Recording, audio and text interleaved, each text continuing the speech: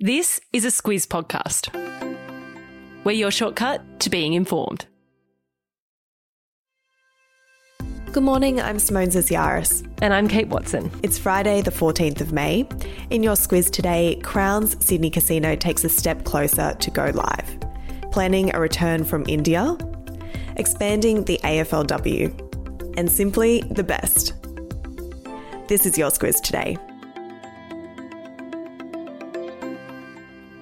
Starting with Crown Casino woes, though things are looking up, Kate, they're a step closer to being able to open their newly built Barangaroo Casino in Sydney, but the New South Wales Independent Liquor and Gaming Authority has made sure it won't be business as usual. It won't. What Crown and any others who want to operate a casino in New South Wales had to agree to is to bring in cashless gambling, stop bringing in international high rollers and get rid of indoor smoking.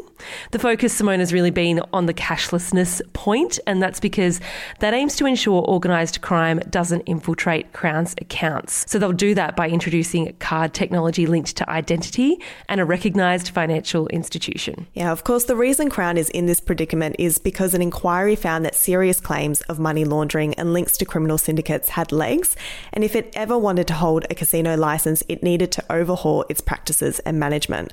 Looks like they've satisfied those requests, but that's not the end of it for Crown. No, and we enter the woes again here for Crown. The New South Wales regulator has appointed what they're calling an independent monitor to keep an eye on them over the coming months before final approval is given for that Barangaroo Casino in Sydney. Also, they're still the subject of two royal commissions, one in Victoria and one in Western Australia. On top of all that, they could be up for sale. So there's a lot going on for Crown.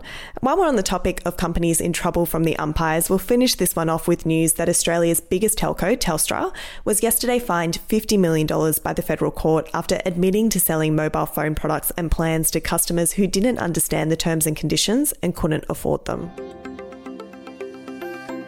We've been talking about it, Kate. The latest today is that Israel's military has begun stationing troops at the border of the Gaza Strip as violence continues to escalate in the region. Yeah, things don't seem to be getting any better over there, and that's despite calls from the international community, including the US, for calm.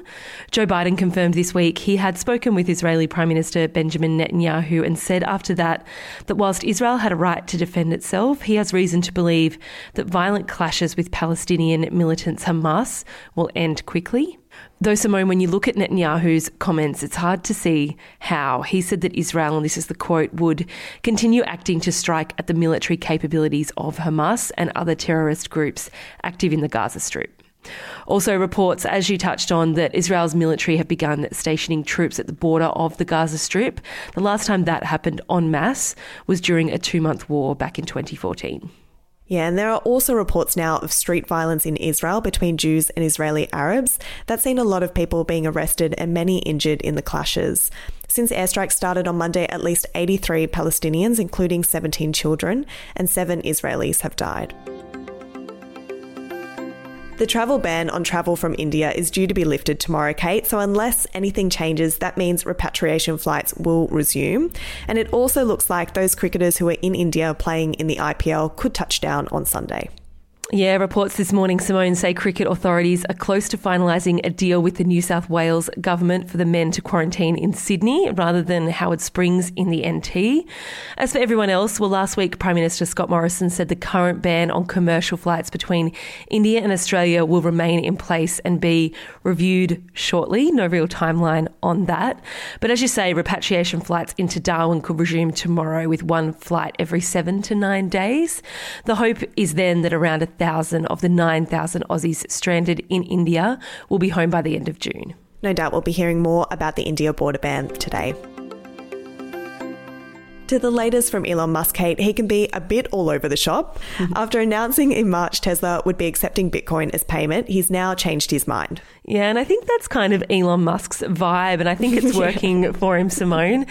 He's the world's second wealthiest person after all. This one is over concerns over the amount of fossil fuels that are used in the mining of Bitcoin. Musk pointed out when he tweeted that change that he's especially focused on coal. He says that has the worst emissions of any fuel. How Bitcoin uses so much energy is best simply explained by saying that to mine Bitcoin, a computer has to solve heaps of puzzles over and over and over again. So the more Bitcoin is in demand, the more computers required and the more energy that's used. Yeah, it's hard to believe, but a Cambridge study earlier this year said mining Bitcoin used as much energy as Argentina uses. As for the flow-on effect of Tesla's announcement, there's been a hit to the price of Bitcoin, with the cryptocurrency losing 10% of its value yesterday. AFL boss Gillan McLaughlin yesterday announced plans to expand the Women's League, bringing the total number of teams from 14 to 18. If the plan goes ahead, Kate, it'll mean every existing AFL club will have an AFLW team. Yeah, that's the hope. So the clubs that don't currently have a team are Essendon, Hawthorn, Port Adelaide and the Sydney Swans. This announcement, though, paves the way for them to enter the competition in the 2022-23 season, so that's the season after next. Some, though, say that's not soon enough. Hawthorn President Jeff Kennett-Simone wants a team in from next season. When he found out that that wouldn't be possible, he didn't mince his words. He said he hasn't ruled out the club taking legal action against the AFL. Yeah, there are a few changes we don't have to wait for though, Kate. Next season's competition will feature a new layout. That'll mean it'll start in December and be increased to 10 rounds. That also means the final will be held in mid-March. All right, Kate, let's talk rock and roll.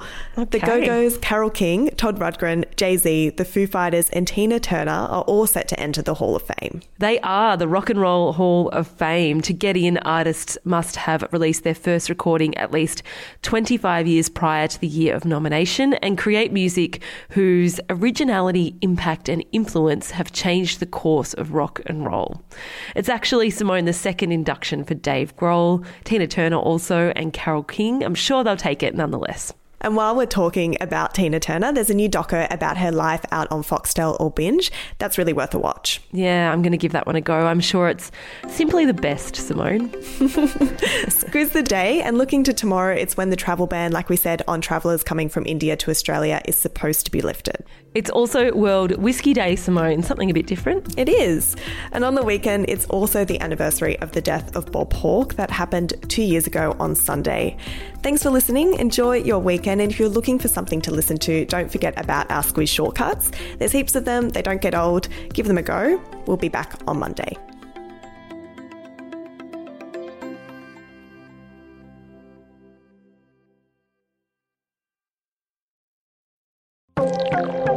We talk a lot about cybercrime and hacking because almost every day there seems to be some breaking news about another big data breach. But NordVPN can help protect you online, kind of like a cyber bodyguard. It protects your personal and sensitive data while you're online to stop it from falling into the wrong hands. That way, you don't have to worry about keeping your identity and private data safe every time you log on. And even if you make a mistake and click on a dodgy link or open a suspicious email, NordVPN's threat protection will kick in and delete it before it makes a mess of your computer. To find out more and get a great discount, visit NordVPN.com/squiz today.